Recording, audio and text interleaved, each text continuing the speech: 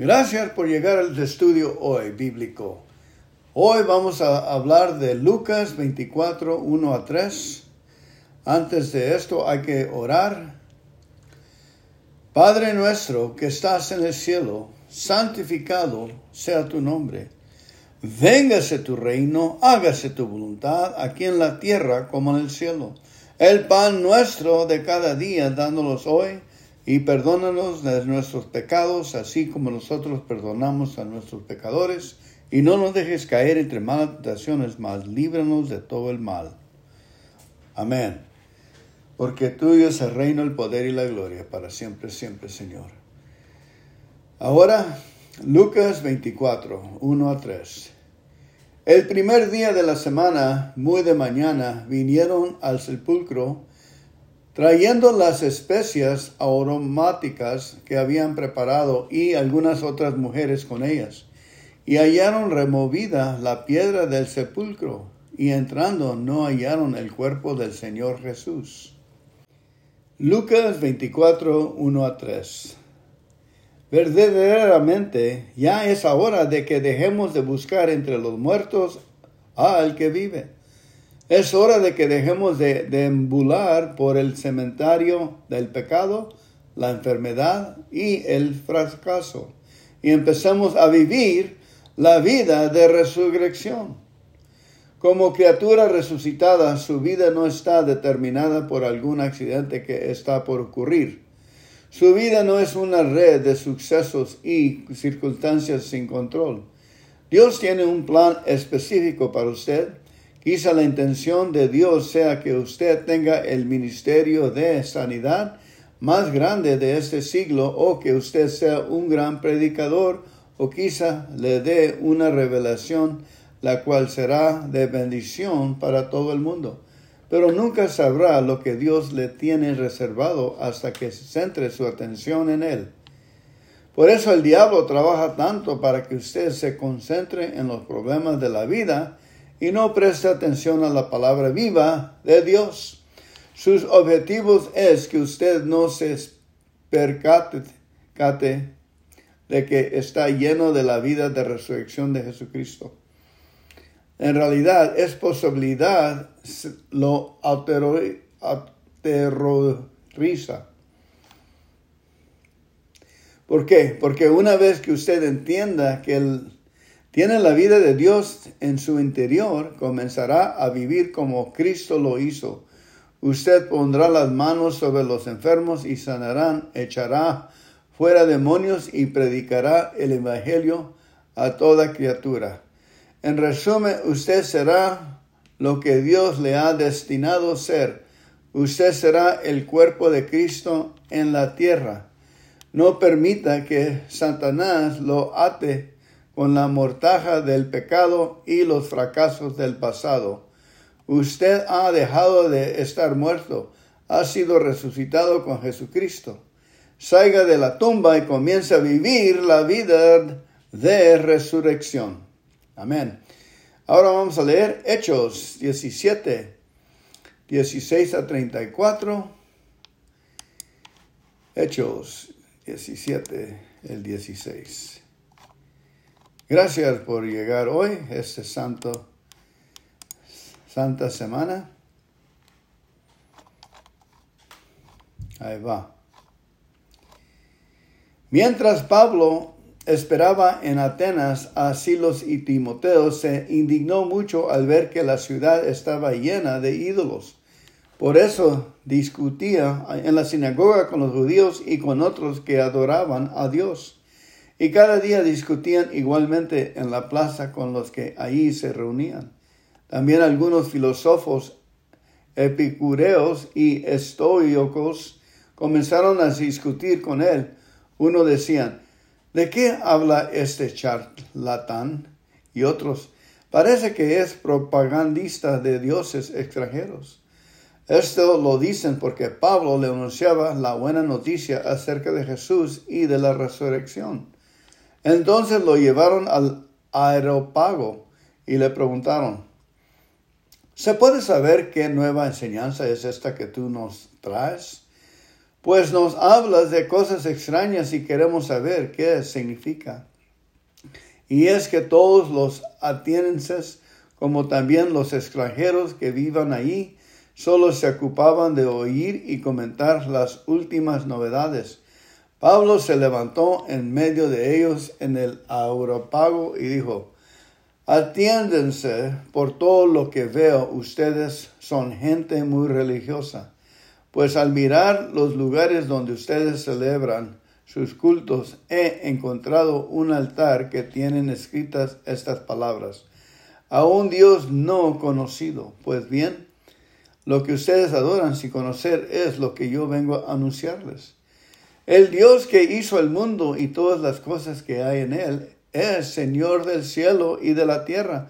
No vive en templos hechos por los hombres, ni necesita que nadie haga nada por él, pues él es quien nos da a todos la vida, el aire y las demás cosas. De un solo hombre hizo él todas las naciones para que vivan en toda la tierra, y les ha señalado el tiempo y el lugar en que deben vivir, para que busquen a Dios y quizá como a tientas pueden encontrarlo, aunque en verdad Dios no está lejos de cada uno de nosotros. Porque en Dios vivimos, nos movemos y existimos, como también algunos de los poetas de ustedes dijeron: somos descendientes de Dios. Siendo pues descendientes de Dios, no debemos pensar que Dios sea como las imágenes de oro, plata o piedra que los hombres hacen, según su propia imaginación. Dios pasó por alto en otros tiempos la ignorancia de la gente, pero ahora ordenan a todos en todas partes que se vuelven a Él. Porque Dios ha fijado un día en el cual juzgará al mundo con justicia, por medio de un hombre que Él ha escogido, y de ellos dio prueba a todos cuando lo resucitó. Al oír eso de la resurrección de los muertos, unos se burlaron y otros dijeron: ya te oiremos hablar de esto en otra ocasión. Entonces Pablo los dejó, pero algunos lo siguieron y creyeron. Entre ellos estaba Dionisio, que era uno de los miembros del Areópago, y también una mujer llamada Damaris y otros más. La palabra de Dios. Bendita sea la palabra de Dios. Ahora vamos a leer unos salmos para acabar nuestra lectura hoy. Gracias por llegar hoy. Salmo 7. Señor mi Dios, en ti busco protección. Sálvame de todos los que me persiguen. Líbrame, pues, son como leones, no sea que me despadezcan, y no haya quien me salve. Señor mi Dios, en ti busco protección. Señor mi Dios, ¿en cuál de estas cosas he incurrido? ¿Acaso he cometido un crimen? ¿Acaso he pagado a mi amigo mal por bien? ¿Acaso he oprimido sin razón a mi enemigo? De ser así, que mi enemigo me persiga, que me alcance y me arrastre por el suelo, y que haga rodear por el suelo mi honor. Levántase, Señor, con furor, haz frente a la furia de mis enemigos. Tú que has decretado hacer justicia, ponte de mi parte. Rodéate del conjunto de las naciones, y pon tu trono en lo alto por encima de ellas. Señor, tú juzgas a las naciones, júzgame conforme a mi honradez, júzgame conforme a mi inocencia. Dios justo, que examinas los pensamientos y los sentimientos más profundos, pon fin a la maldad de los malvados, pero al hombre honrado manténlo firme. Mi protección es el Dios Altísimo, que salva a los de corazón sincero. Dios es un juez justo, que condena la maldad en todo tiempo. Si el hombre no se vuelve a Dios, Dios afiará su espada. Ya tiene su arco tenso, ya apunta sus flechas encendidas, ya tiene listas sus armas mortales. Miren al malvado, tienes dolores de parto, está preñado de maldad y dará a luz mentira. Ha hecho una fosa muy honda y en su propia fosa caerá. Su maldad y su violencia caerán sobre su propia cabeza. Alabaré al Señor porque Él es justo. Cantaré himnos al nombre del Señor, al nombre del Altísimo. Amén. Ahora Salmo 37. No te enojes por causa de los malvados, ni sientas envidia de los malhechores, pues pronto se secan como el heno, se marchitan como la hierba. Confía en el Señor y haz lo bueno. Vive en la tierra y mantente fiel. Ama al Señor con ternura y Él cumplirá tus deseos más profundos. Pon tu vida en las manos del Señor, confía en Él y Él vendrá en tu ayuda. Hará brillar tu rectitud y tu justicia como brilla el sol del mediodía. Guarda silencio ante el Señor. Espera con paciencia al que Él te ayude. No te irrites por el que triunfa en la vida, por el que hace planes malvados. Deja el enojo, abandona el furor. No te enojes porque eso empeorará las cosas. Pues los malvados serán arrojados del país, pero los que confían en el Señor tomarán posesión de Él. Dentro de poco no habrá malvados más, porque más que los busques no volverás a encontrarlos. Pero los humildes heredarán la tierra y disfrutarán de completa paz. El malvado trama hacer daño al hombre bueno y le lanza miradas cargadas de odio. Pero el Señor se ríe porque sabe que al malvado se le acerca su hora. Los malvados sacan la espada y tensan el arco para hacer caer a los pobres y humildes, para matar a los de buena conducta. Pero su propia espada se les esclavará con el corazón y sus arcos quedarán hechos pedazos. Lo poco que tienen el hombre bueno es mejor que la mucha riqueza de los malos, porque el Señor pondrá fin a los malos, pero sostendrá a los buenos. El Señor cuida de los que viven sin tacha, y la gerencia de ellos durará para siempre. En pocas malas, cuando haya hambre, no pasarán vergüenza, pues tendrán suficiente comida. Los malvados arderán como hierba seca. Los enemigos del Señor se desvanecerán como el humo. El malvado pide prestado y no paga, pero el hombre bueno es compasivo y generoso.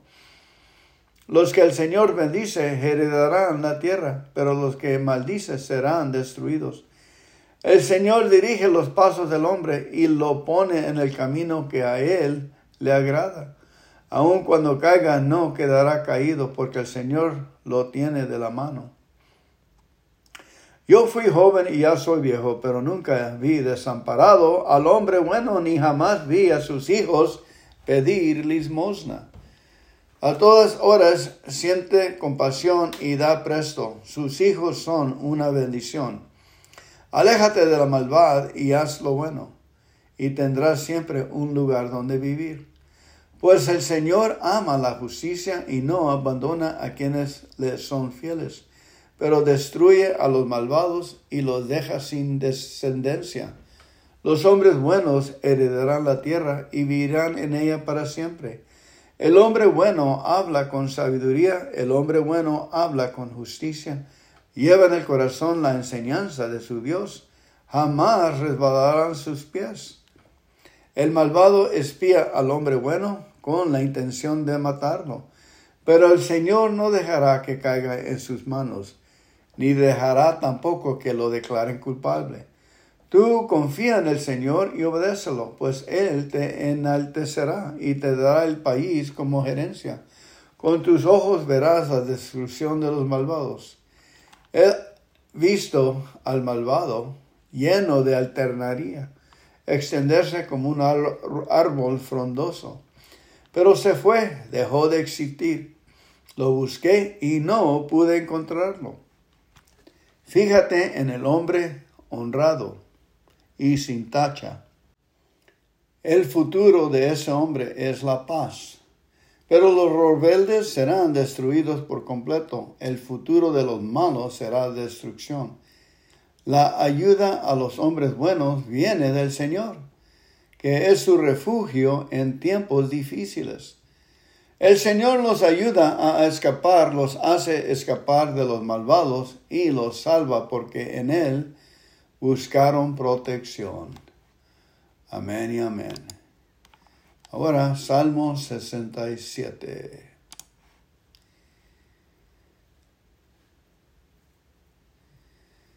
Que el Señor tenga compasión y nos bendiga, que nos mire con buenos ojos, para que todas las naciones de la tierra conozcan su voluntad y su salvación. Oh Dios, que te alaben los pueblos, que todos los pueblos te alaben.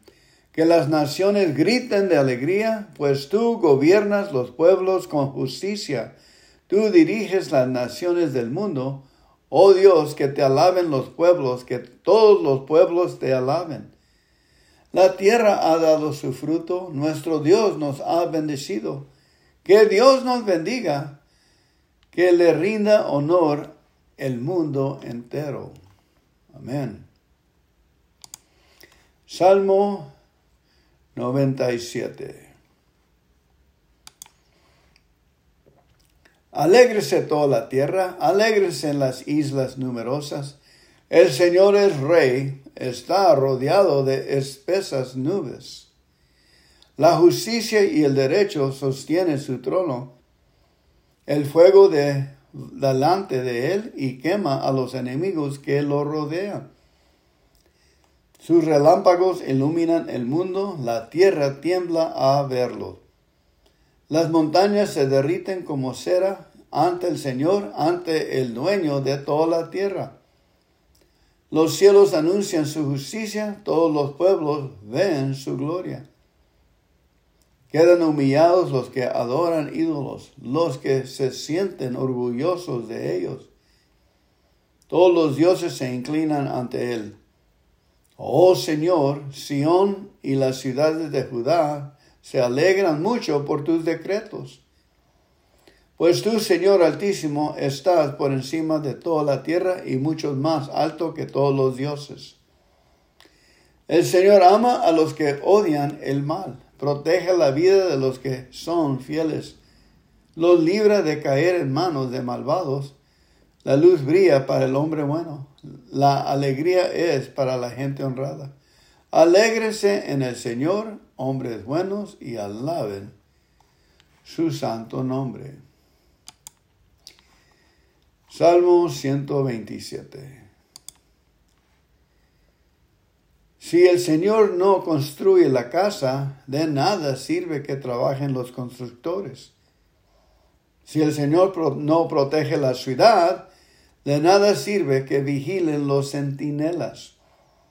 De nada sirve trabajar del sol a sol, comer un pan ganado con dolor, cuando Dios lo da a sus amigos mientras duermen. Los hijos que no nacen son ricas bendiciones del Señor. Los hijos que nos nacen en la juventud son como flechas en manos de un guerrero. Feliz el hombre que tiene muchas flechas como estas. No será avergonzado por sus enemigos cuando se defiende de ellos ante los jueces. Amén.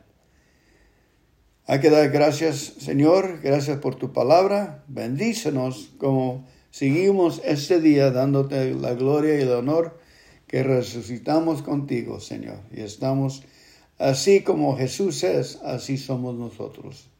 En el nombre de Cristo Jesús, estamos sanos por las huellas y la espalda herida de nuestro Señor Jesucristo y la sangre que corrió.